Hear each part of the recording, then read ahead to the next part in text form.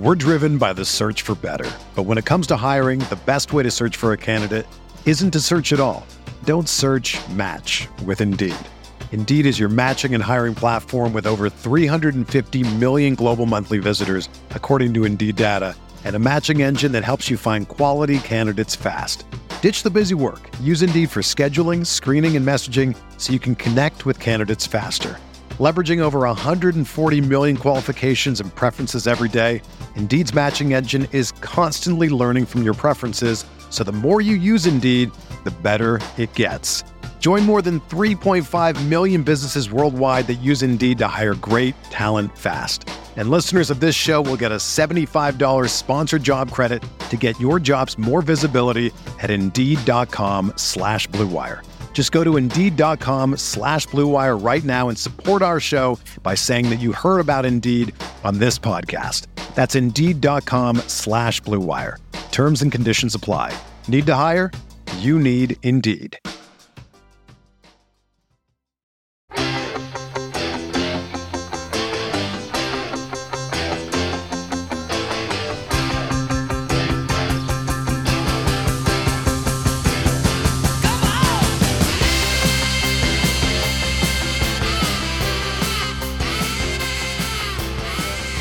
Welcome to Chasing Hardware, the podcast that sits down with the sports figures you grew up with and hears their stories. Okay, welcome to Chasing Hardware. I am your host, Rich Lamello. My guest today was a first-team All-American quarterback in 1972 and the NFL MVP in 1976. He's also a key player in what has been an amazing run of quarterbacks coming from his home state of Louisiana. Ladies and gentlemen, the Ruston Rifle, Mr. Bert Jones. Bert, welcome to Chasing Hardware. Thank you very much, Rich. I hope it's a pleasure. Well, we'll see in the next hour, right? Bert, usually I like to, just kind of go through the arc of a guy's career, your high school years, your college years, your pro years. But you obviously have, a little bit of a unique situation in that your dad was a star football player also. And I'd love to kind of start off talking about him a little bit, just because he played on some iconic teams also growing up. We're talking about Dub Jones, Bert's father. You're both from Ruston, Louisiana. He's from Ruston. He went to Ruston High and then went to LSU and Tulane, right? That is correct. We both, my father moved from the country post-Depression, 1934 or 5 or something like that, to the city of Ruston. all of probably 3,000 or 4,000 people. He ultimately was a star football player and at first went to LSU and then transferred to Tulane kind of during the war years. Kind of an interesting story. He played at Ruston High School under Coach Hoss Garrett, who was also my high school coach, believe it or not. And so out of high school, it was just before the war, before the U.S. engaged in the European or Pacific conflict. And so he went to LSU for his freshman year. And back then, different than when I went to LSU, freshmen could play, and he did play. And what's kind of unique about it is that my father played for LSU, and Tulane was on the schedule every year, and he played for LSU and beat Tulane. And then after his freshman year, we joined World War II, and everybody enrolled. He enrolled in the Navy program, which was a B-12 program. Excuse me. And LSU was an Army school. Tulane was the Navy school. So he transferred to Tulane and played the rest of his career out at Tulane. And while playing for Tulane, of course, he played against LSU, and he beat LSU as the running back for Tulane, which, to my knowledge, and it's the only time anybody has played for LSU and beat Tulane and then played for Tulane and beat LSU. Now, it made my grandfather happy that he was going to Tulane because, well, he was from my grandfather was a doctor here in Ruston, my mother's father, but he went to Tulane. He went to Louisiana Tech. And then during medical school, he went to Tulane and paid for his education in medical school by playing both football and baseball. And he was an All-American in both football and baseball and is a member of the Tulane Hall of Fame, as is my father today. So I thought long and hard about going to Tulane, but they just weren't playing as competitive football as what I would like to have. But I've always been a Tulane fan also. Sure. Okay. And then after he wraps up his career ultimately at Tulane, at that time, you've got the NFL and the old All-American Football Conference. And he's actually the number 2 pick in the first round of the draft, something years later you would do also, and ultimately decides to sign with the old All-America Football Conference. And after a year or two, ends up in Cleveland playing for Paul Brown and the Browns. He played 8 years in Cleveland, and I think he won 6 NFL championships. Yeah. So it was a storied career, and it kind of made it unique for I'm one of 7 children, but we all grew up, as crazy as it sounds, you know, the autograms of Dante Lavelli's, the Max Speedies, the Marion Motley's, all of these were just friends of Daddy. We didn't really realize that they were something special. I often think, I wish I'd known what I knew now when I was a kid, and I would have looked at it a little bit differently. But then after he retired in, I think, 55, he went back to the Cleveland Browns as the offensive coordinator and kind of assistant head coach under Blanton Collier. And so from that time, back then, I think they only played 12 games. So, you know, they went to training camp and then they were all home by Thanksgiving. It's an entirely different story now. It's a year-round occupation, both for players and coaches. But my father would always come back to Ruston. And he bought a lumberyard, retail lumberyard, and started a business back then. But when he went back into coaching, he liked being at home and he liked being around his family. And he said, well, I'll coach, but, you know, I don't want to miss summer with my children and my wife. So they made a concession that not only could Daddy go to training camp, but our whole family, my mother, my sisters, my brothers, we would all go to Hiram College and we slept underneath the cafeteria. Although some of the boys like myself and my brother Ben, they would farm us out to somebody like Gene Hickerson or Leroy Kelly or Jim Brown or somebody. And we would hole up in their rooms at night. So it was a rather unique environment to grow up in. I was the ball boy for the Cleveland Browns from 1962. And actually, I went to the first Pro Football Hall of Fame game in Canton. And I think it was in 62 prior to them building the facility. And then the next year, we went back down to the facility. So I was the ball boy on the sidelines during training camp and in the summers, and it was all really cool. I mean, warming up, you know, Frank Ryan and Jim Nanowski and hiding in Jim Brown's locker every day and jumping out, and he'd act like you were scared. You know, these are the things you do. Everybody does that, don't they? Yeah, I mean, he's coaching the offense. He's, you know, the coordinator and coaching the running game and the passing game. You got Paul Warfield, Jim Brown, Leroy Kelly, Gary Collins. I mean, he, you know, after having been a legend and playing with legends, now he's coaching the legends. Pretty cool. Yeah, it really was. And Paul Warfield, you mentioned Paul. Of course, Paul transitioned that time in Cleveland to my playing time in Baltimore. So I played against Paul when he was with the Dolphins. But they had a reunion, and it must have been the Cleveland Browns, I'm speaking of, 2004 or 2014, which would have been, 50 years of their last championship game in 1964 when the Cleveland Browns beat the Baltimore Colts 27-0. And Paul and I were always friends. He, of course, and he and my father, as well as Jim Brown and all the players throughout our lifetime. I mean, Jim came down probably 15 years ago and stayed with Daddy and, rehashed old times, and they were great friends. And Paul Warfield came up to me and said, Bert, I'll never forget this story. And Daddy had told me the story. Paul Warfield was running back at Ohio State. They drafted him to be a defensive back. He was on the defensive side of the ball and was going to be one whale of a defensive back. But Daddy kept watching the skill levels, and he went to Howard Brinker, who was the defense coordinator at the time, and a great friend and father image to me. All of us were raised in a little pack, all the children of the coaches.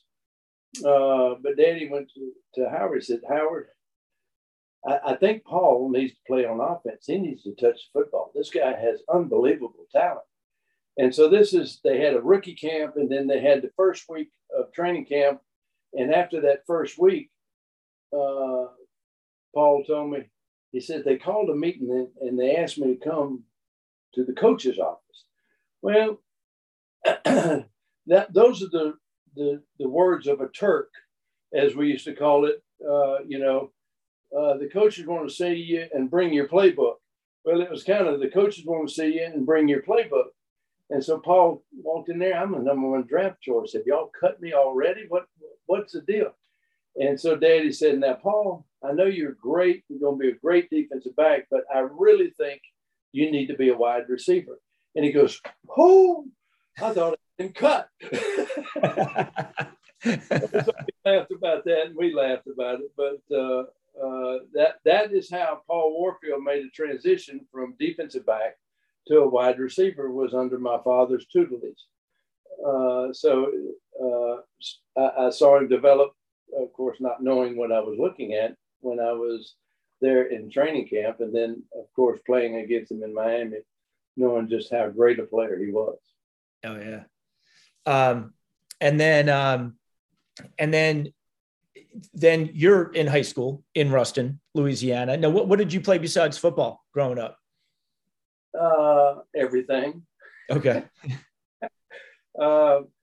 It was the beginning of the overlap, but I was, you can boast about yourself when you turn 70, but right. I was a baseball pitcher.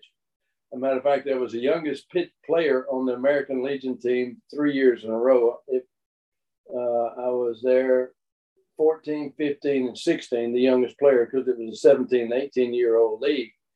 And I was a pitcher. And then I pitched for Ruston High. And then after my sophomore year, I think this is the maddest my father has ever gotten at me as it relates to sports. And I came home and I said, Daddy, I'm not going to play baseball anymore. I want to run track so I can increase my speed and be a better football player. And at the time, I was a much better baseball player than I was football. But, as my first grade teacher, Miss Ball, said, first day of school, they ask you what you want to do. And the typical, I want to be a policeman, a fireman, the president of the United States. And this is before TV for the NFL, really. And I said, I'm going to be a professional football player.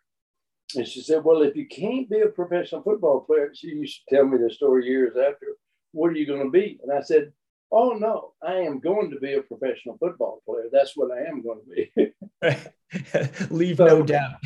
No doubt. So I played all sports. Football, basketball kind of overlap with football. So I did early on, but after my freshman year, I didn't play basketball. I played on the baseball state championship team my freshman and sophomore year. And then after my sophomore year, I concentrated on running the hurdles, even though I was not very good. I threw the javelin 4 or 5 times my senior year and won the state championship. And so then I was the 5th man on the mile relay team, which is the worst position in the world because all you do is train and never get to run in the meet. Right. It was good conditioning and it was a good discipline to make me a better football player. It's interesting you say you won the state meet in the javelin. Wasn't another Louisiana quarterback who we'll talk about in a little bit, but Terry Bradshaw, wasn't he like a record holder in the javelin? Oh, he was. Yeah. He was. But I was always nervous about the javelin because everybody said you'll hurt your arm throwing the javelin. So what I would do, and I didn't know how at the time, we didn't really have a track coach. We did, but the field events weren't that great. So I'd just take 3 steps and throw it, 1, 2, 3, boom. And, Terry, I think, threw it 244 feet, something like that. But he was, he was very good, had a good arm. And I didn't know how to throw it. Matter of fact, before the state meet, after I had signed to go to LSU on the football scholarship, Joe May, the LSU track coach who was there for the event, he came down there literally before we started our event, and he taught me how to run up to the line and throw it. So coaching you up. Instead of hop, skip, and a throw, I was running to the line to throw the javelin. But yeah, I threw 210, something like that. And then I tried to pursue my javelin career at LSU because I hated spring training. I thought it was where everybody got hurt and you just beat up on yourself. So I went out for the baseball team freshman year. Baseball coach said yes, but if you can get permission from Coach McClendon, you can. Well, he nixed that, and then between that would have been my sophomore year or junior, I can't remember. I went out for tennis and track in the spring to make the team so I could get out of spring training. But you really didn't want to play spring football. I really didn't. And lo and behold, I tore a knee up in one spring game. But I think Joe May was still the track coach, and he taught me, and we lined it up. I threw the javelin, and he says, "Okay, Bert, do you realize that with that throw, you just won the SEC championship?" And I said, "Really?" He said, "Yeah. I mean, 245 feet is a long way." And so I said, "Well, get me out." But to no avail. It didn't happen. So I got to go back to spring training and get my knee operated on again, and all is good. And so you're at LSU, you're playing for Charlie McClendon. Like you said, you can't play your freshman year. They win the SEC. Mm-hmm. And then your sophomore year, I was the designated passer. I'd go in on third downs. Oh, is that what it was? Okay. With Buddy Lee, you would rotate in with him. Okay. And you guys have a hell of a year, and you play Nebraska close in the Orange Bowl, which is effectively the championship game. They end up winning. And then the next year, then Buddy Lee graduates. The next year, you're kind of splitting time with Paul Lyons, and then you have a big game against Notre Dame at home. And that kind of establishes you as the starter. Actually, the first game, I started early, and we lost against Texas A&M. Now, Coach McClendon was a believer in playing multiple players at one position, especially quarterback. I think early in his career, he lost his quarterback and didn't have anybody else, and he said he'll never get in that position again. Paul Lyons, a dear friend, even to this day, was the other quarterback that I played for. And he has an NCAA record that probably will never be broken. And that is, he was a starting quarterback for LSU when I was named consensus All-American while playing for LSU. So that's a record that we talk about all the time and laugh. But the answer is yes.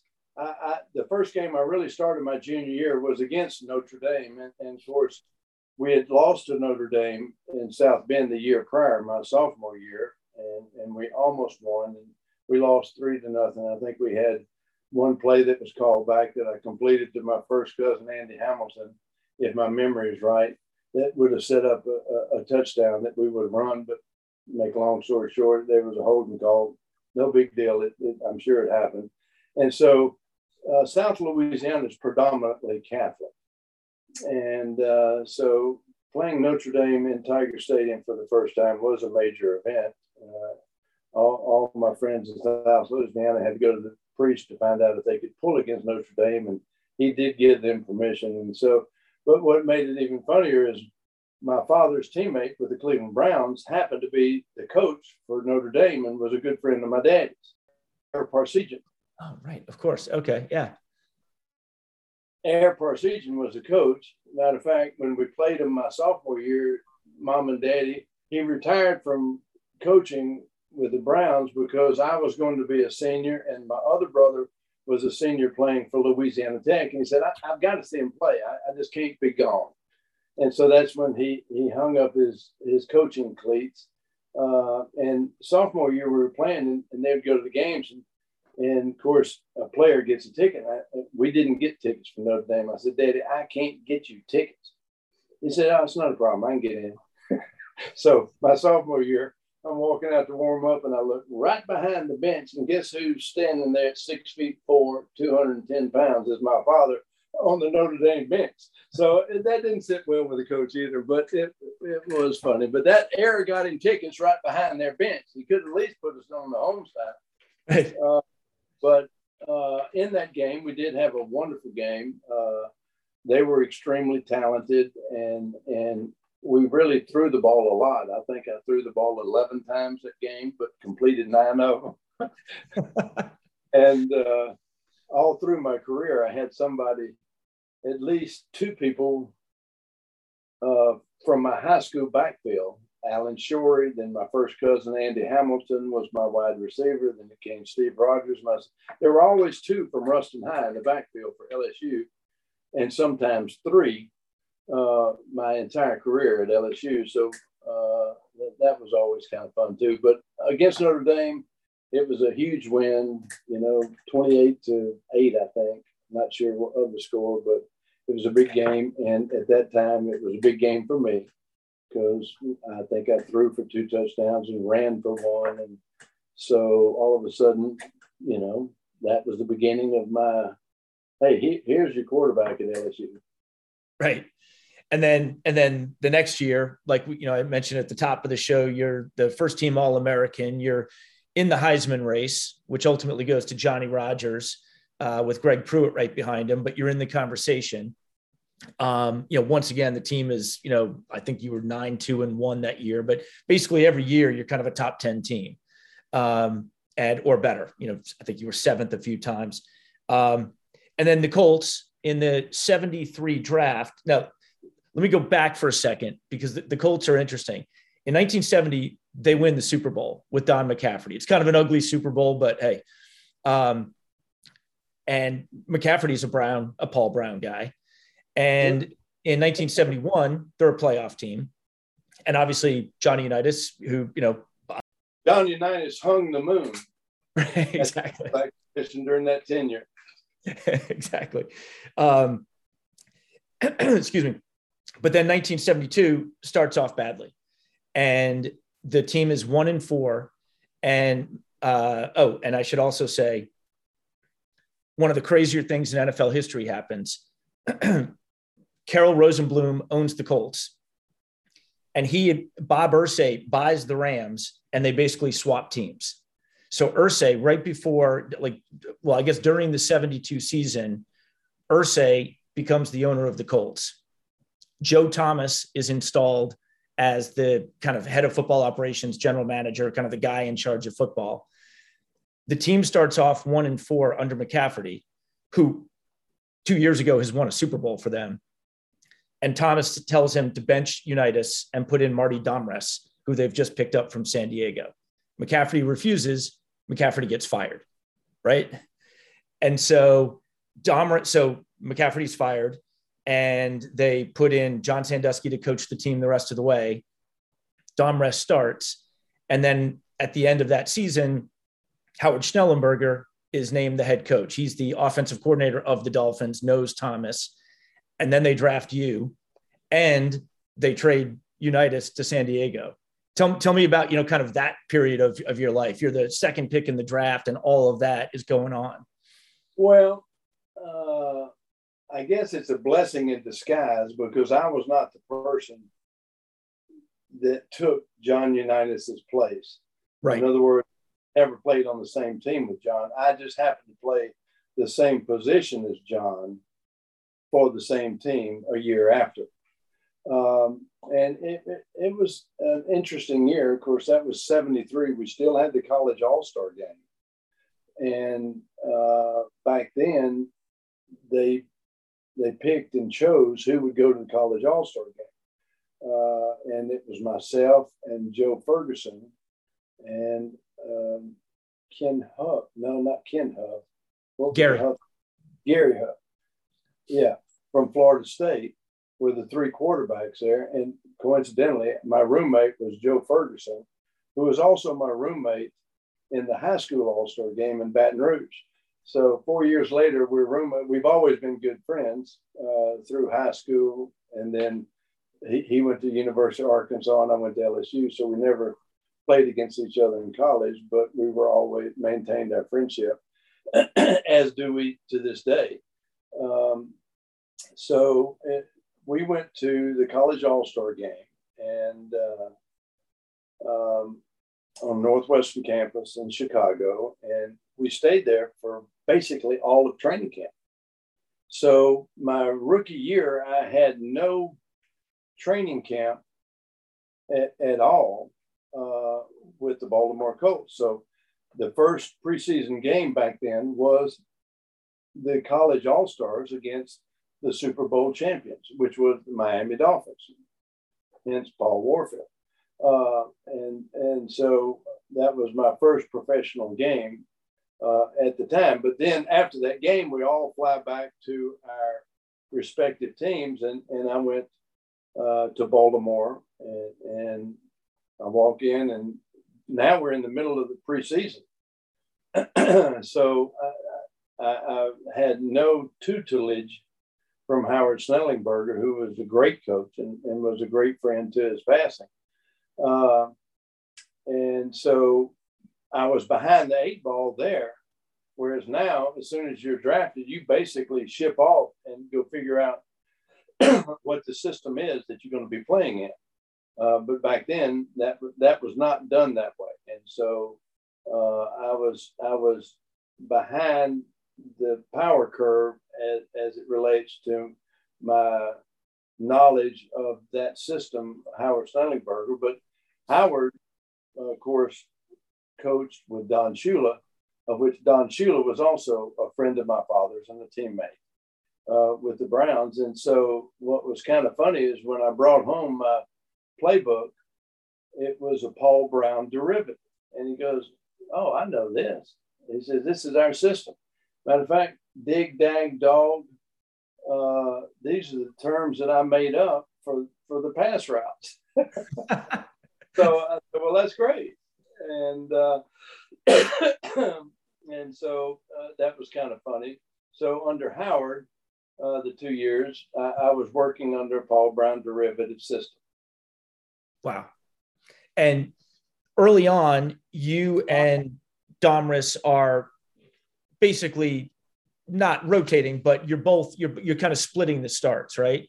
The first 2 years, I think.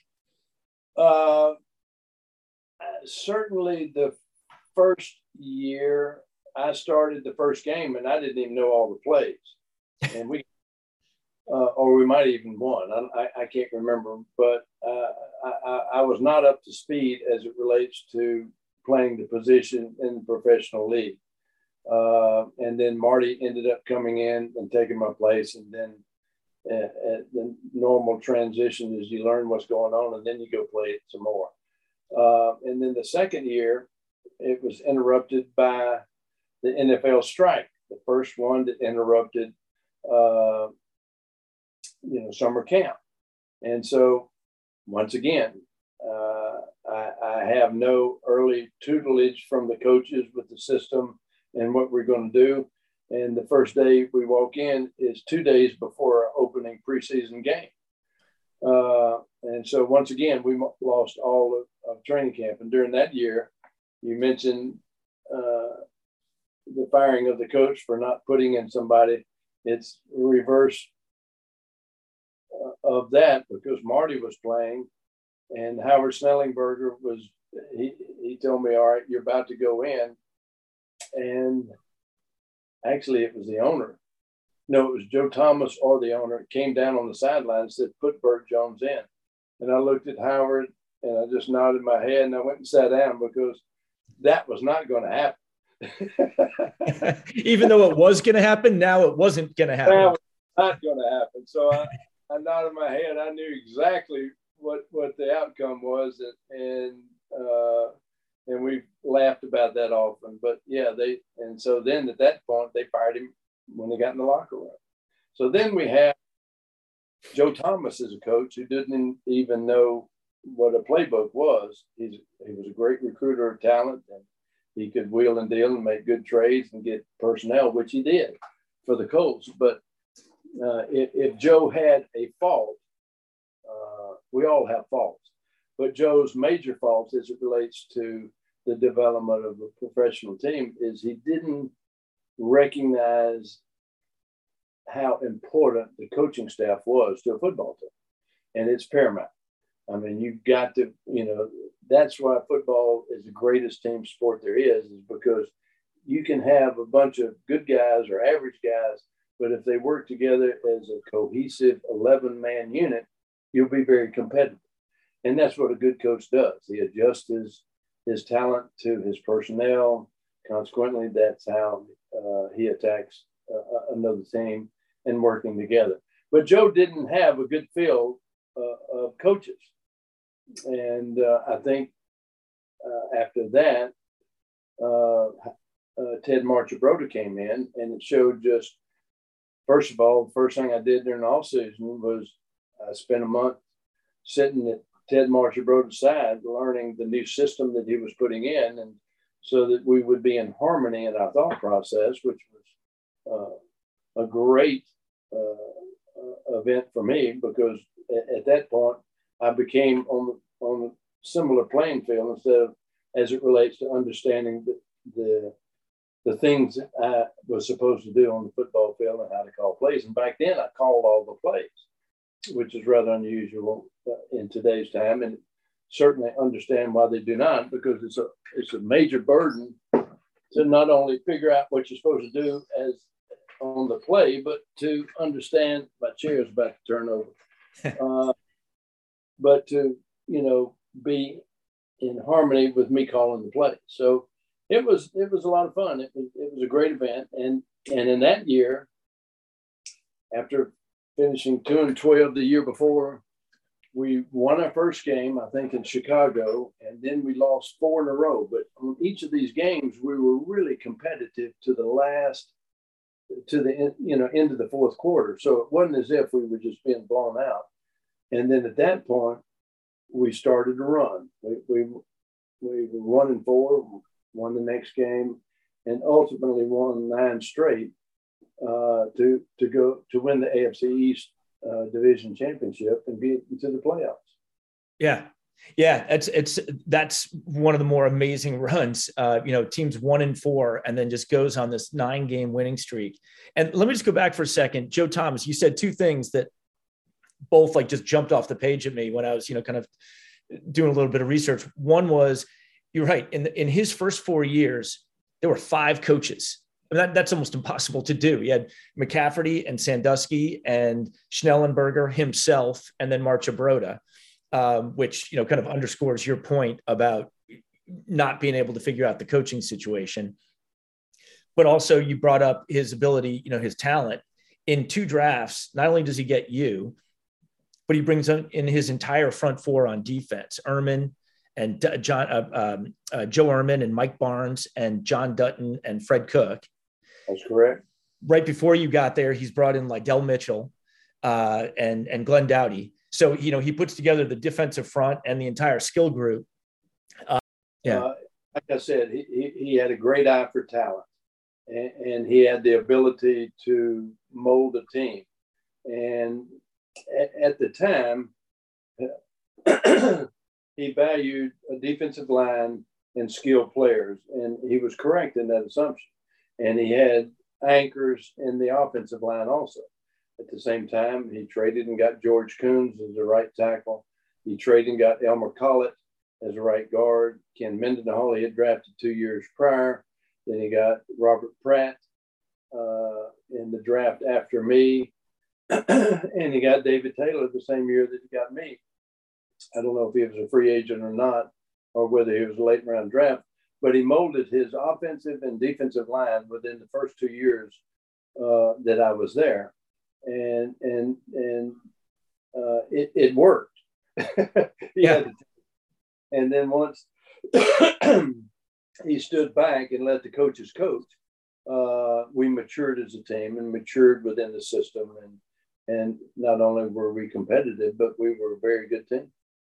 In 74, also, in addition to drafting Dutton and Cook, he also drafts Roger Carr from Louisiana Tech, another Louisiana guy, who over the next couple of years, like all of a sudden, when you guys start going on this playoff run, it seems like every year you've got Lydell Mitchell running for kind of 1,100 or 1,200 yards.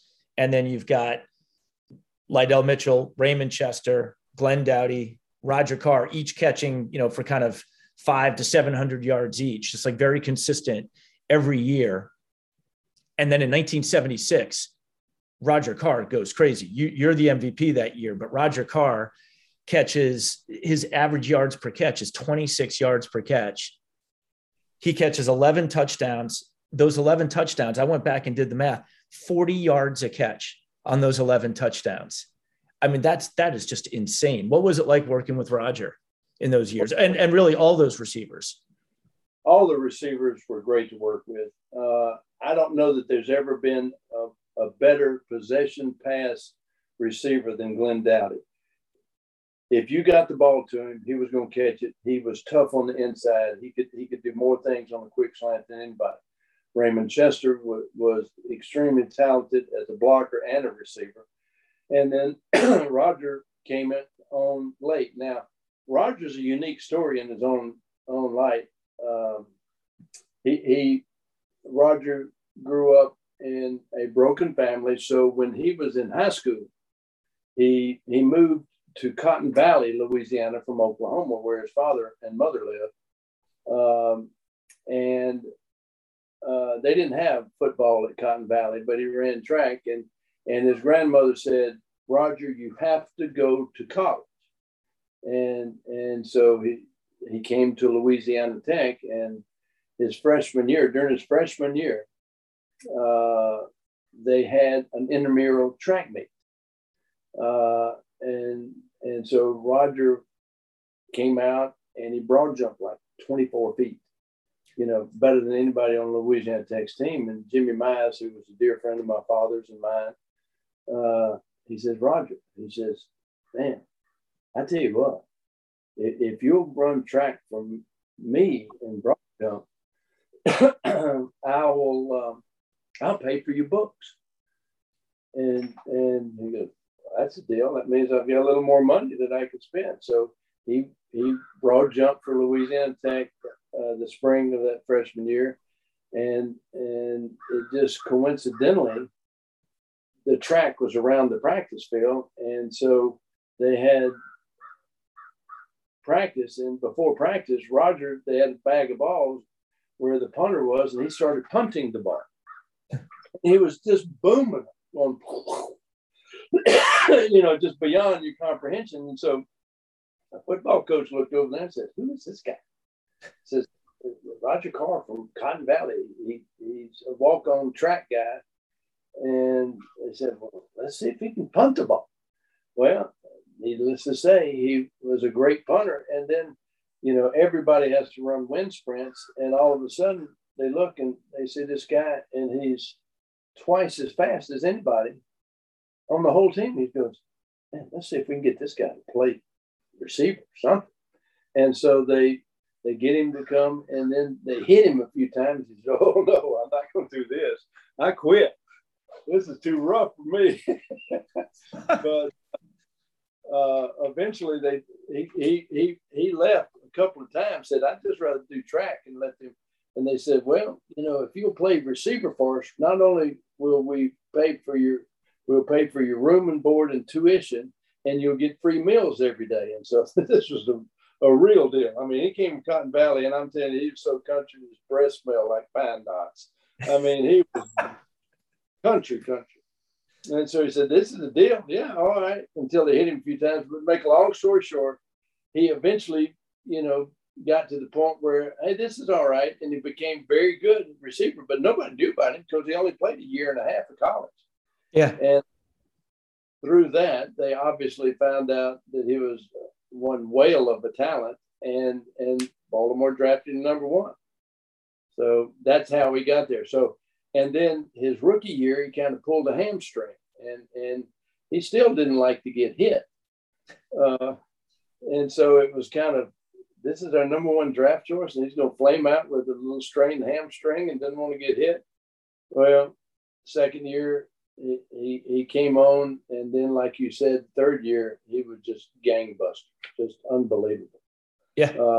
And we played in the Pro Bowl together, and he and Cliff Branch kind of had a race, and he was as fast as Cliff Branch, who was an Olympic sprinter. I mean, he was a guy I played with in my whole career. Yeah. But that's how Roger became a wide receiver. Wow. I didn't realize that whole story. That's amazing.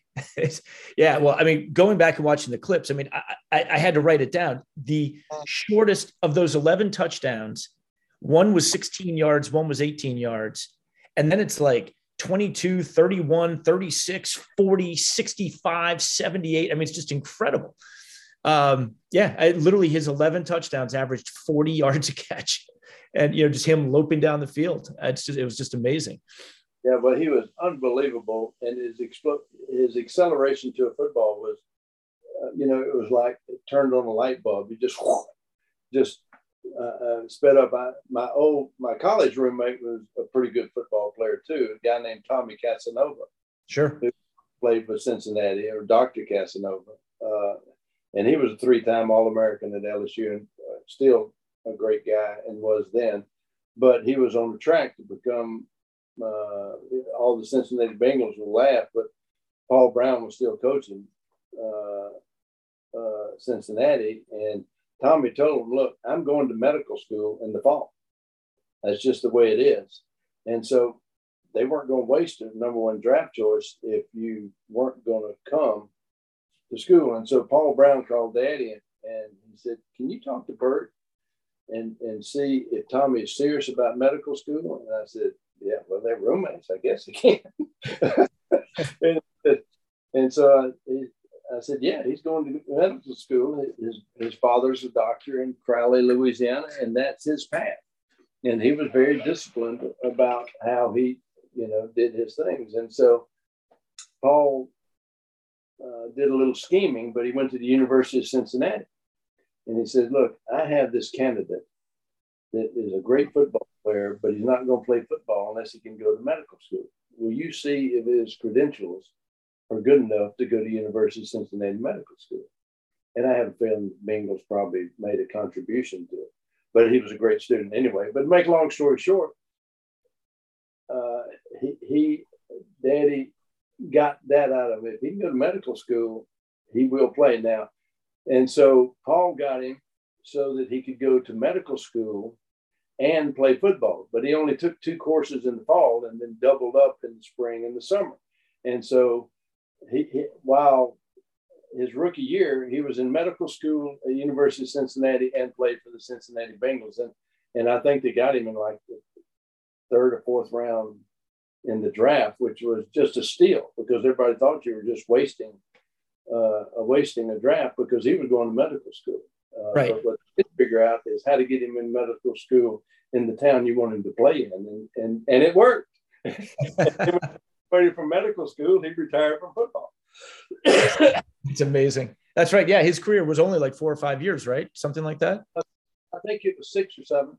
He Okay. didn't hurt me, but it took him about 1 3/4 the normal length to get through medical school because he was working during the day, during the fall. Right. Okay. Oh, that's a fascinating story. Yeah. I knew he had gone to med school, but I certainly didn't know the background to that. That's really cool. And tell me also about Lydell Mitchell, because I interviewed Chuck Foreman on this show a couple of weeks ago, and I kind of view Chuck Foreman and Lydell Mitchell, and then later Roger Craig, as that kind of new breed of running back who's, a threat to run, a threat to catch. They could kind of do it all. and obviously Chuck and Liddell kind of came along at about the same time. What was it like having him in the background? Well, Liddell, Chuck Foreman and I came out the same year in '73. Matter of fact, we played in college in the Senior Bowl together and in the college All-Star game together. And what a talent he was. He was a great player. They ultimately had similar successes. Liddell was a great interior runner. A lot of people don't know this, but Liddell was not really very fast. Matter of fact, he would be categorized as slow for a running back, but extremely talented, could read the block, could read the reads, make the right cuts, and do all things. And so, but he wasn't fast enough to run a sweep. Yeah. So most of his yards gained were literally from tight end to tackle on the other side.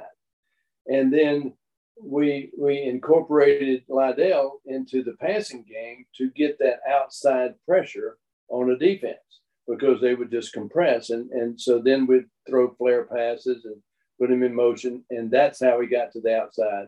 But he was really a great running back and a good guy. I spoke to him a month or two ago, and he seems to be doing well, and all is good. He and Franco came out together. They played junior college. What was the name of that school? Penn State? Isn't that a junior college? Yeah. And then they went into business together, didn't they? After their careers? Yeah. Still on. Yeah. Yeah. That's funny. And then you guys keep the run going. 75, 76, 76, you're the MVP with, all these guys putting up great numbers, and obviously you putting up huge numbers. 77, team goes 10-4 again, goes to the playoffs. I should point out that 76 team, I interviewed Mel Blount, who I'm going to ask you about in a little bit more detail later, but I think a lot of guys on that 76 Steelers team feel like that was the best team. One of in that whole run, it was one of the years they didn't win. I think that was because ultimately when they went out to play Oakland for the championship game, both of their running backs were hurt. But a lot of guys think that was the best team they ever had. Their defense gave up like 10 points in the last 9 games or something crazy like that. Or I think 28 points in the last 9 games. So your season ended against them. What was it like, kind of going up against the Steelers, a couple of years in a row in the playoffs? Well, we played the Steelers twice in the playoffs and Oakland once. And if you go look in the 70s, you'll see who won the Super Bowl every year. Right. Steelers. And of course, the AFC was dominant at that time. And but I have never – the best football team I ever played against, without doubt, was that Pittsburgh Steelers team. Matter of fact, back then, everybody did everything to get out of the Pro Bowl. 75, I got out of it. 77, I got out of it by faking an injury or something, because, you were exposing yourself to injury because it was a real game. Right. I think 76, I didn't have anything. 75, yeah. And so I played in the Pro Bowl because I couldn't get out of it. And I lined up in practice, and there were 9 Pittsburgh Steelers playing defense. I said, hell, I just lost to y'all a couple of weeks ago. What's going on? Did I lose a bet? Unbelievable. And I know you're going to talk about it later, but Mel Blount was without a doubt the best football player I ever played against. I had more respect for him as a player, his tenacity on the field, and his sheer dominance of one half of the football field than anybody else. I mean, yeah, they had great players: Joe Green, L.C. Greenwood, Jack Lambert, Andy Russell, Jack Ham, Donnie Shell, Wagner. They were all great players.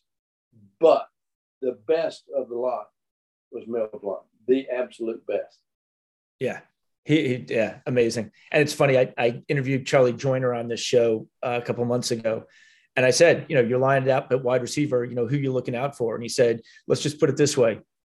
You always knew where Ronnie Lott was, and you always knew where Mel Blount was. You made sure of that as a wide receiver. Yeah. He and Tommy Casanova were very similar in their play. They both just had the ability to explode through a tackle.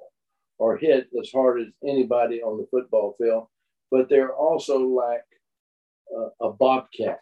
They could move in any direction as fast as they could, forward, back, sideways. The only other person I would put in that category was Joe Washington that I played with. I mean, he can move sideways as quick as anybody could move straight in a straight line. But they were just cat-like. I mean, they were unbelievable. Yeah. Abilities.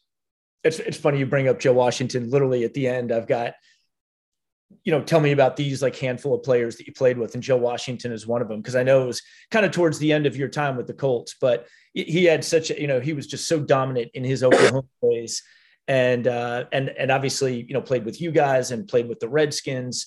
Tell me a little bit more about him, Joe Washington.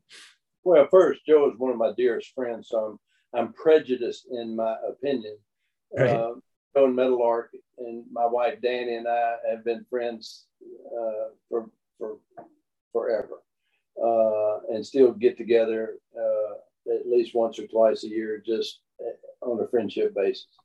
But Joe was just a tremendous player. The Barry Sanders, the Joe Washingtons, these guys that just the uncanny ability to run full speed and then all of a sudden be going full speed to the right. It was the John Brown's thing I have ever seen. Yeah. And even though he wore glasses and in theory couldn't see, the man had peripheral vision and sensors out here where he knew where everybody was. It was just a tremendous talent. Tremendous. Yeah. Whether it's turn and punt, kickoff, receiver, or running back, he could do it all. And he's not a bad tennis player except for his knees now. That's funny.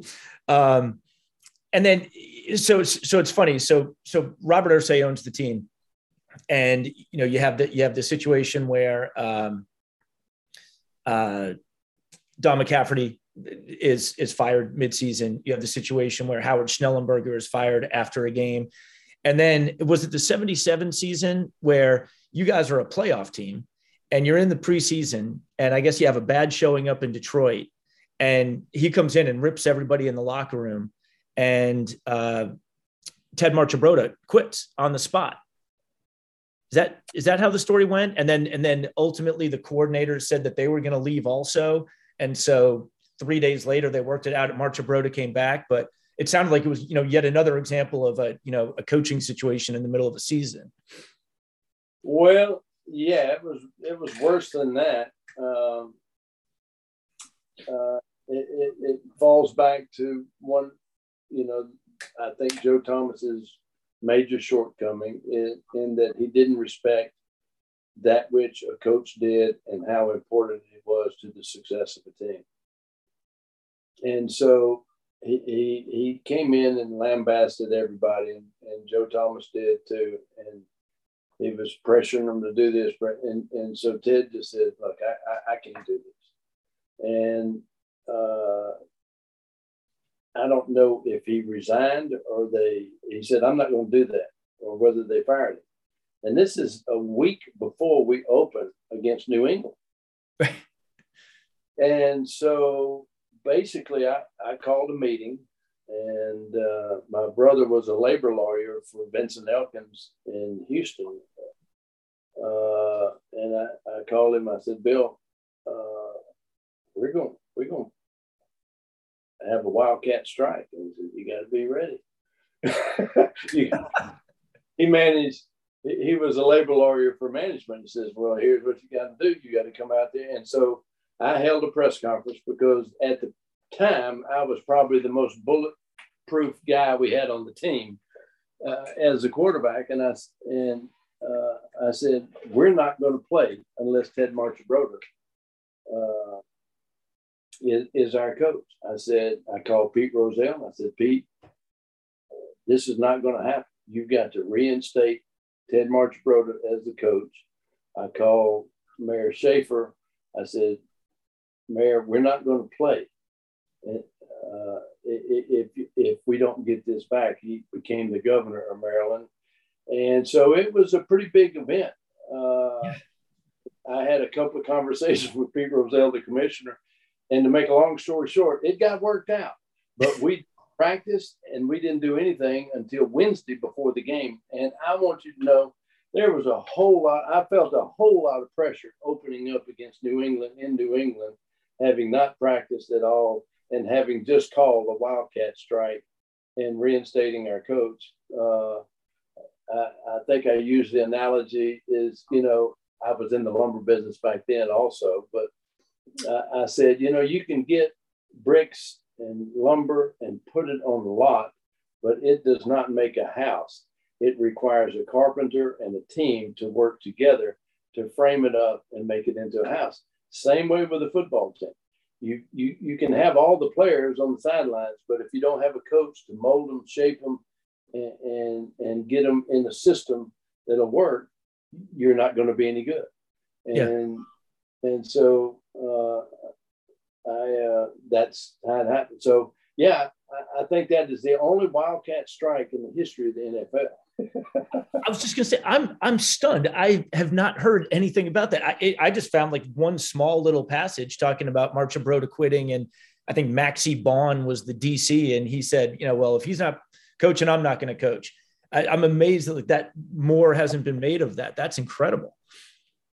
I would encourage you to call Jeff Marks, who was the ball boy at the time, who is a Pulitzer Prize winner writer, who wrote a book about it. But he kept all the notes, and actually he went into the trash can and got my speech out of the trash can. I didn't know this until about 6 or 8 months ago. I was talking to him, and he's writing kind of the day in the life of a ball boy and how he did all of these things. Of course, a lot of that revolved because I was a ball boy. He was at a tennis camp, and I coerced him to carry my helmet to the locker room, and he parlayed it into a full-time summer job, and then would do that. And then he went off to Northwestern and became a writer for the Lexington, whatever the paper was there, and then ESPN magazine, Frank DeForge magazine. The National. Yeah. And then, but he told me the other day, he says, I was going through my stuff. You're not going to believe what I found. I found the notes from when you pulled the Wildcat strike in Baltimore. Wow. That's amazing. That is so cool. Yeah. That's amazing. And think of that. So between 72, the year before you got there, and what was that, 77 that this happened? It was while you guys were a playoff team. Yeah, it was just before opening game in 1977. Okay. So in the span of 5 years, you have 3 different situations where a coach is either, fired in the locker room after a game or, told the next day because he didn't play a guy the day before. I mean, it's just incredible. It's just crazy. And it's amazing to think that in those years, kind of starting right about then, all of a sudden, you get hurt. You separate your shoulder. Well, that was the year following. Oh, sorry. Yeah, right. 77, you're a playoff team. And that's the year, that's the goes to the post game against the Raiders in overtime. Second overtime, right? Yeah. You lose to them. And then the next year, 78, is you separate your shoulder fairly early in the season. And for the next 2 years, you're only able to play a handful of games. That is correct. I separated my shoulder the week before the opening game of the season. Preseason. Yeah. Why was I playing at that time? Who knows? But it is what it is, and it was a good run and all great. And then it took me, because I was really stupid, because I compare it to a spring green branch. It looks green and strong and everything is good. After 3 or 4 weeks, I would heal, and then I'd go back in, and then I'd take another hit, and it would go out again. So it took me about a year and a half before I was ever able to play again. Right. And by then, I'm sorry, go ahead. And what was funny, I shouldn't tell this story, but it's the truth. Gambling is all there is about it. And when the NFL is being sponsored by Caesars, it's okay. Of course, I don't gamble. I have a gentleman's bet. My mother told me early on that anything over $1 is gambling, and we don't gamble. And so a friend of mine who was equipment manager at LSU and later in life found out that he was also, I don't know if you'd call him a bookie, but he was well connected. He knew people. Yeah, he knew people that knew people. And he said, Bert, I just want you to know you have set a record. And I said, what is that? He said, you have moved the point spread more in one day than anybody has ever done it in the NFL. Because during that time, if I was out of the game, we lost.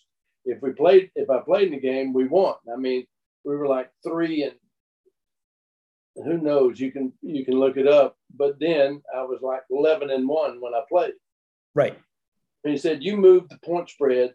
When they announced you're going to play on Saturday, you moved it 9 points in one day. He said, that's never Yeah, I think those 2 years, 78 and 79, when you're, kind of trying to come back from the shoulder, I think you were 3-1 and 4-1 on teams that were like 5-11 and 7 and, I think they were both 5-11. So basically you play, you win, you don't play, you don't win. Pretty simple. And at this point, Irsay is starting to turn some guys away, like Lydell Mitchell, John Dutton. A few guys are starting to say, I've had enough. I got to get out of here. A whole lot of players. And let's see, how do I say this? This is not being negative, but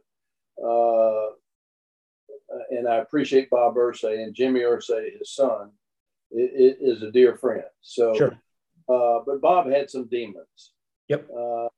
He had some chemical dependency on alcohol, and it made him and he was a mean drunk.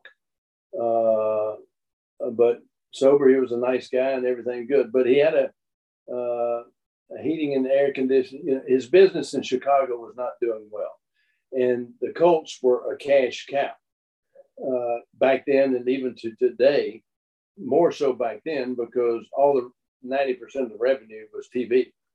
Right now, everybody has to build a big stadium because essentially they share the pool back then, 60 for home team, 40 for away. And, if you were competitive, every game was sold out. But that was the only variable in your gross income were the ticket sales, because all the TV revenue is what really carried the load for the teams. And so he basically drained the Colts of cash to pay for other businesses outside of it.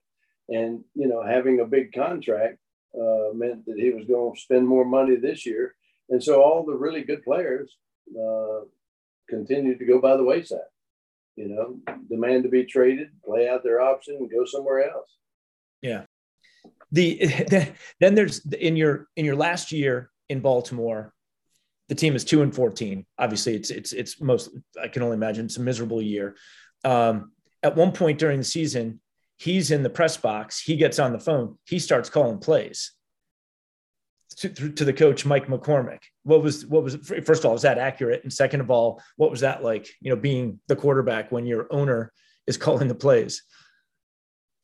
Well, that was accurate. He got into the coach's press box and started telling them to tell me. And the way he did it is he sent the play in with the alternate quarterback. I was in the game, and next thing I know, Greg Landry is tapping me on the shoulder and said, "You're out." I said, "Okay."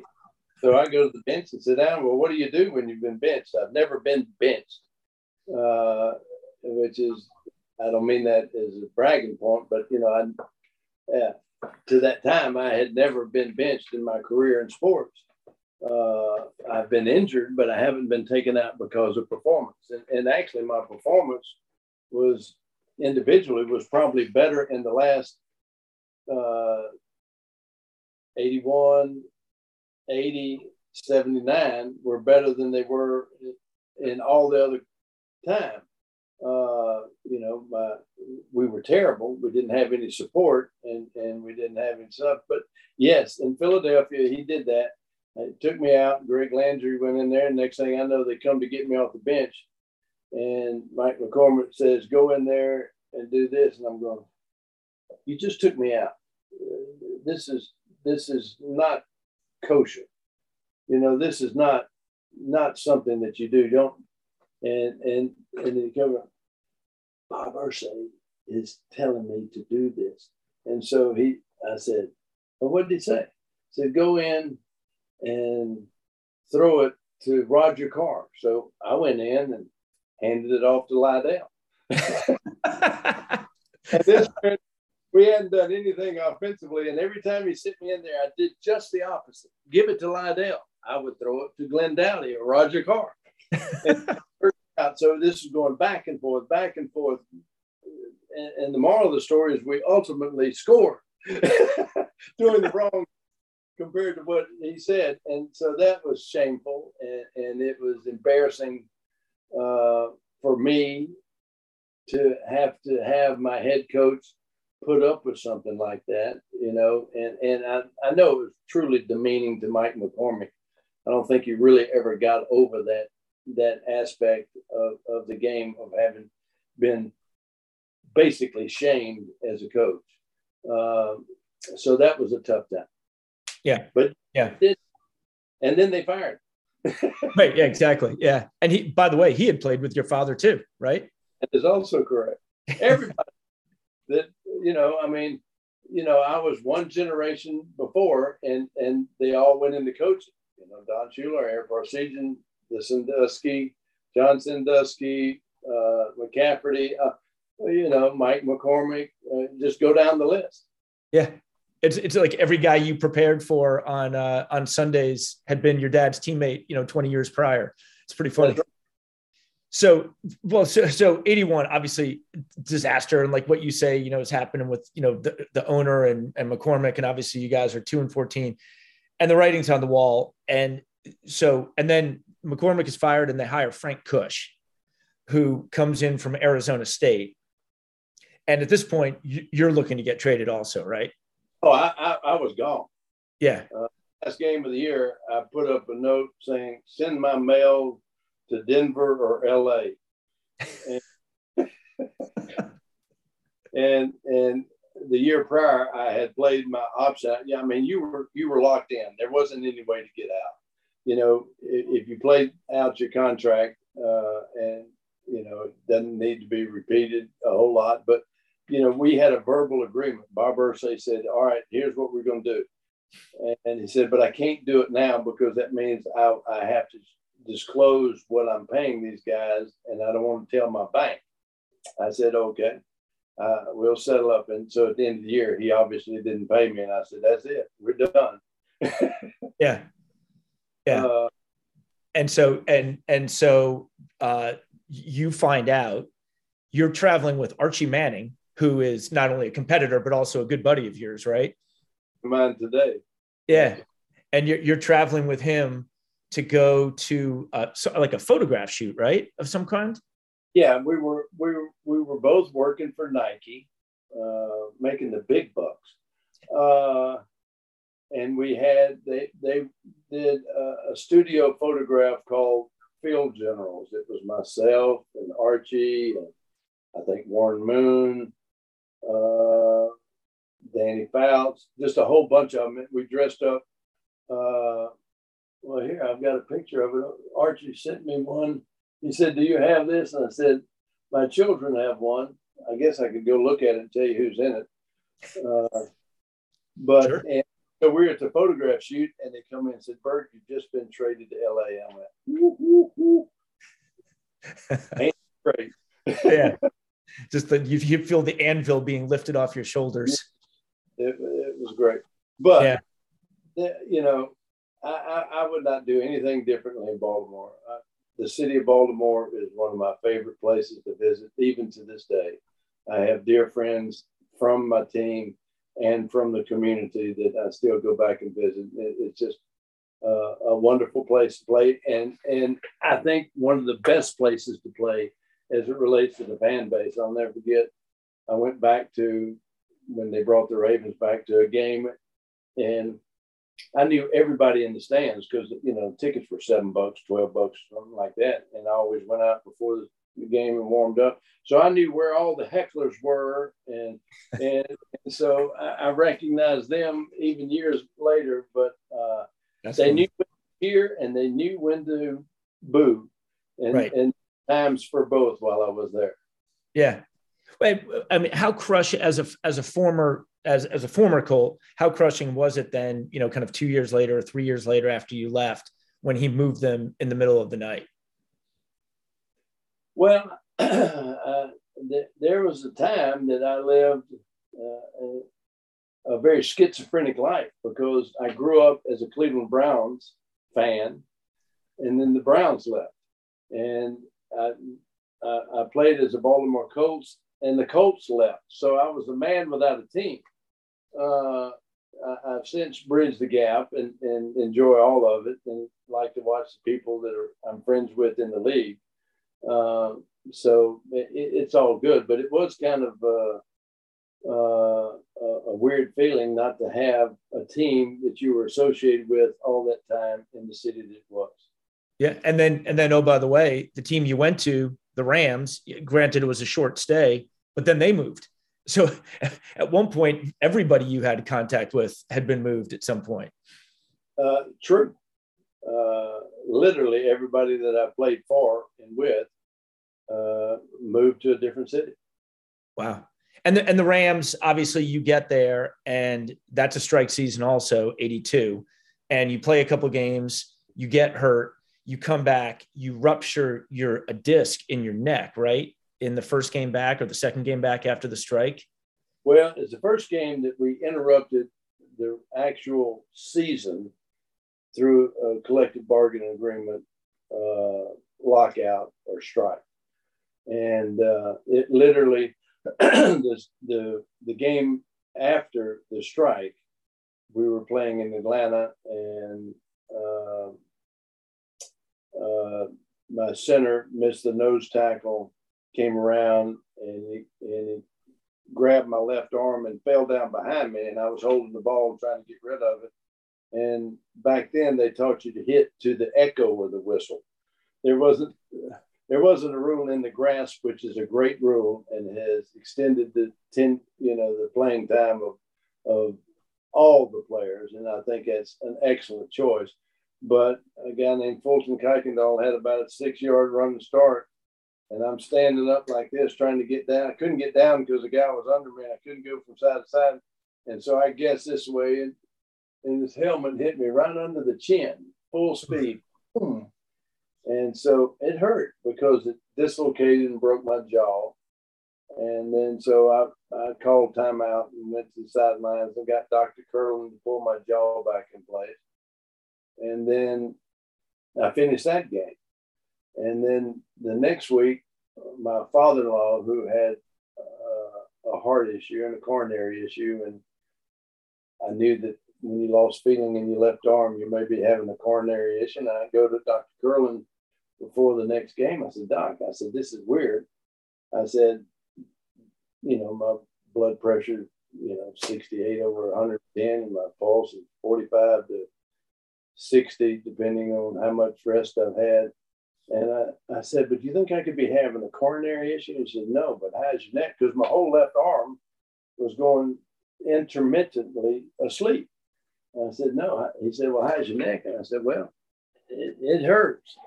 But the main thing is my jaw, because we couldn't wire it closed because I had to talk. So, it's the old theory, if you have a headache, get somebody hit you in the stomach and you forget about your headache. I had a different issue that I was worried about. And so he said, well, let me see about that. And so I played the next game, and then I took a pretty good hit, and I lost all the feeling in my left side. And it was really weird. It didn't hurt. other than my neck and my jaw. And so I went to hand the ball off. Normally you do it like this, but I couldn't feel my left hand. So I handed the ball off like that. And I went to the sidelines after that series, and Dr. Curlin said, "Let me see your hand." And so he said, "What's going on?" He said, I can't feel it. And he got a little penknife he used to carry, and he stuck my finger, and he stuck another finger, and it started bleeding. And he goes, "You don't feel that?" I said, "No." Wow. And he said, "You're out." But ultimately what it was is I fractured the fifth cervical and ruptured the disc and had to have a cervical fusion, and that's what ended. So I played 2 games out there, broke my neck. Yeah. It was really stupid. But it is, I fell off the turnip truck and probably hit my head many years ago. And the amazing thing is, so you retire smartly after that because you're told basically you could become a quadriplegic if you take another bad hit. And then years later, you're probably not 40 yet, but years later, you're in one of those, kind of quarterback competitions and you win, like the retired quarterbacks, and you win. And Bobby Beathard, who knows his way around Super Bowl championships, is interested in signing you. And you think about it or no? I did. Let's see. I retired when I was 31, and that was when I was 37. And then after we won the old guys, the Archie and the Steve Bartkowski and the Theismann and everybody, they said, "Well, why don't you throw against the young kids tomorrow?" And I hadn't picked up a football since I retired, literally. It was kind of a weird thing. I just transitioned out. I checked it out. And so I said, "Sure." Well, I almost won against all the young kids. And that's when Bobby said, "I thought you hurt your arm." I said, "No, I separated my shoulder, but that got well." He said, "Well, what happened?" He said, "Well, I fractured 6th cervical and had a cervical fusion." I said, "Well, I think you can play." And I said, "Oh, no." They said, "Don't play." And so he said, "Well, look, you find whatever doctor you want to and go see if they think you can play." So I wanted to go to Baltimore and visit some folks. So I went to Baltimore to a doctor, and he said, you might can't. So then I went to Elmer Collett, my offensive right guard, lived right out of San Francisco. I said, "I'd like to go to San Francisco. Let me find a doctor there." So I flew out to San Francisco, and he said, "You might can do it." And I said, I talked to Bobby, and I said, "Well, am I going to be wearing a baseball cap and have a clipboard?" He said, "No, I want you to play." And I said, "Well, let me think about it." And he said, "Well, here are the terms." His opening statement was like 3 times what I made at the end of my career, and I was the highest paid player in the league at the time. And so I'm going, whoa, let me think about this. So then I called Dr. Curlin, and I said, "Dr. Curlin, need to see you." He said, "Okay." So he came out there, and this is pre-MRI days. So it was all x-ray and stuff. He said, "Bert, I told you had to retire before, and I think you still need to stay retired. Just go turkey hunting and enjoy life. You've got a good lumber business, stay in." And he said, "If I say you can play now, after having told you to retire." And so I said, "You're probably right." Right. So I was pretty settled. I had my children in school, and whether you say this, not being a professional football player or a professional coach, it's kind of a disruptive family environment because, I would go to the office first thing in the morning and get home after dark. And then, as my wife said, here's the way your week went. If you won on Sunday, Monday was a lot of fun. Tuesday, you went to the Eastern Shore and got into the outdoors, which you love. And then Tuesday night was your first meeting. Wednesday was kind of okay. Thursday, you get a little uptight. And by Friday, I need to find you or me a hotel because I can't tolerate your stress at this level. And so I said, I don't need to re-enter that world of just the way it was. Right. Yeah. I guess flattering to be asked though, right? Flattering to be asked. And as much money as he offered me at the time, which would be nothing now, Right. it was like, whoa, it's changed Yeah. this 6 years. That's funny. Well, and one thing that I referenced at the very beginning, I guess two things I want to do. One is just ask you, I mentioned the Louisiana quarterbacks. There was a time, I think it was like right around 80 or 81, something like that, where 5 or 6 of the starting quarterbacks in the NFL were Louisianans. It was obviously Bradshaw from Shreveport, David Woodley, I think from Shreveport, Joe Ferguson from Shreveport, Woodley being with the Dolphins, obviously Ferguson, you mentioned earlier up in Buffalo, yourself, and Doug Williams. You know, growing up in North Louisiana, there was something in the water. I mean, I played against Terry Bradshaw in high school, played against Joe Ferguson in high school, played against Norris Weiss in high school, who was a starting quarterback for Denver. Let's see.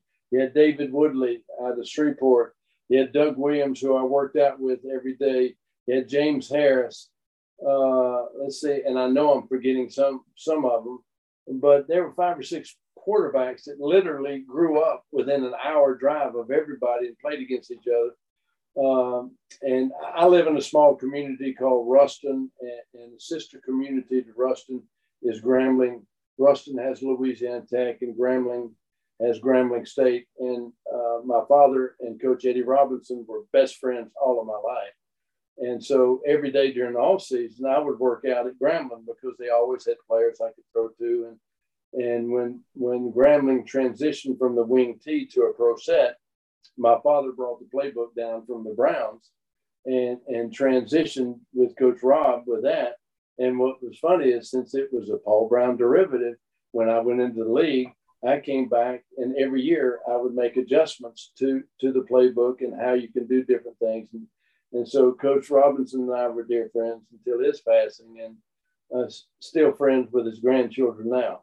But we all grew the same hat. And, you know, Charlie Joyner, you mentioned, there were just a gazillion players that I worked out with every day that were in Grambling. Doug Williams. Let's see, we can just go down the list. So James Harris was there in the late 60s. He was a little ahead of me, but, you know, I worked out. And when I was in high school, I went to both. If Louisiana Tech played at home, I'd go there. But most of the time they would alternate, where Grambling would be at home the week that Tech was going. So I was we had tickets at the Grambling, and do now. I have season tickets for Louisiana Tech and Grambling State to this day. So I still go to both schools to watch football on the weekend. That's great. Yeah, it's amazing. And then obviously with the Mannings and, you know, everything else, it's just amazing the track record the state has for producing quarterbacks. Our kids and his kids, we all kind of grew up in the same lot. You know, matter of fact, at that event that you were talking about, that quarterback challenge, Daddy and my mother and father came out there, and Archie, and had his boys, and so we were laughing. Peyton still tells the story. My father is pretty programmed, and that we were playing golf, and so we were hitting across. It was a par 3, a long par 3, and he hit it in the water, and so we were all getting ready to go up, and I said, "Y'all don't need to leave yet. He's going to stay right here until he makes that shot."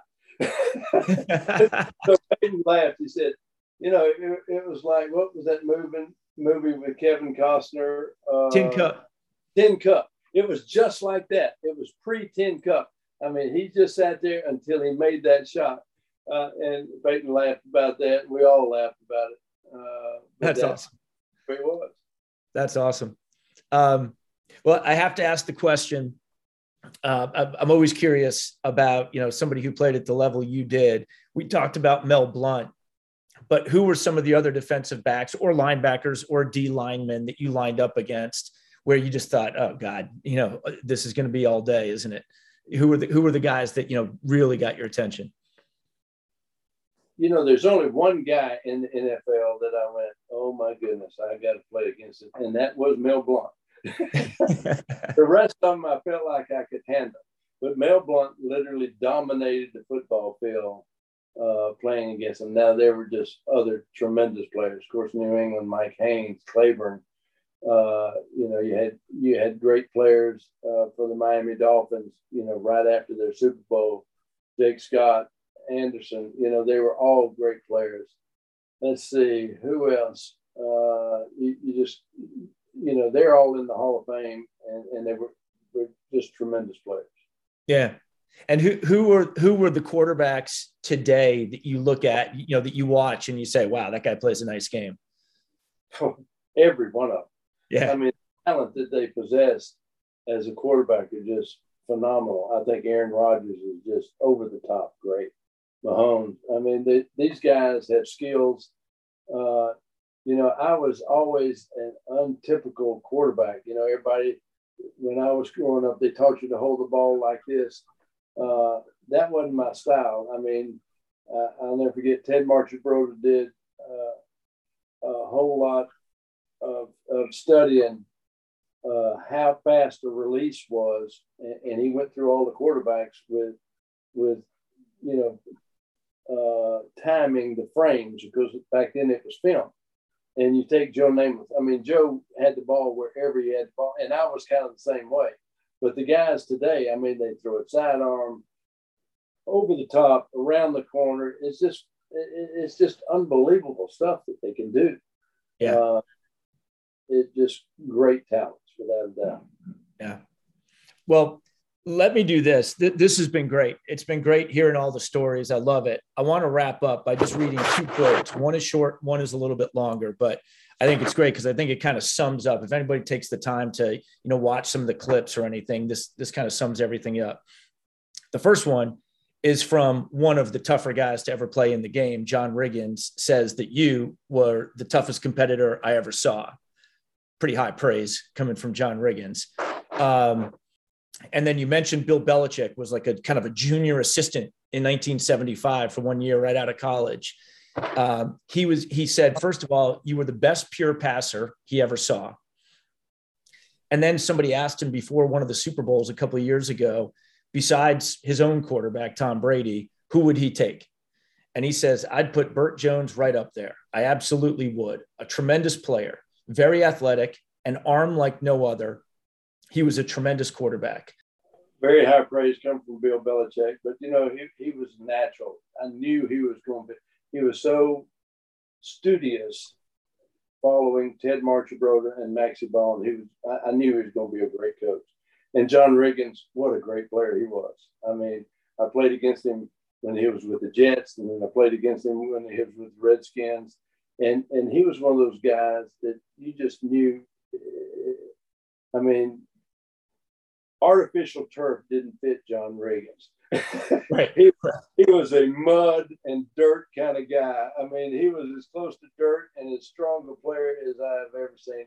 And the guy had unbelievable talent. I mean, he was so big and so strong, but a lot of people don't know he was pretty John Brown fast too. Yeah. But those are, without a doubt, extremely nice compliments by two people that I hold in high esteem for their performances and their talents in their profession too. That's good. That's very cool. Well, look, Bert, thank you very much for coming on to Chasing Hardware. Can't tell you how enjoyable it's been hearing the stories about, the days in LSU, your father's career, obviously the days with the Colts and, and everything else. Thank you very much for coming on. And thank you for having me. And thank you for listening to Chasing Hardware. I've been your host, Rich Lumello. The Michael Stanley Band brought us in, and the Suburbs with Life is Like are going to take us out. Speak to you next time. Tonight, it feels like life. Come on. Life is like. Life is like. Life is like what it is. Life is like.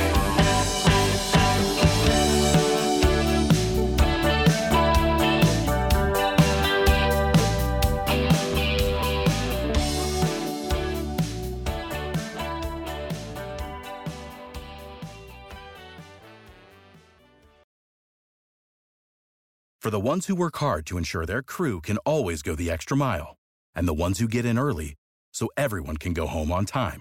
There's Grainger, offering professional-grade supplies backed by product experts so you can quickly and easily find what you need. Plus, you can count on access to a committed team ready to go the extra mile for you. Call, click Grainger.com, or just stop by. Grainger, for the ones who get it done.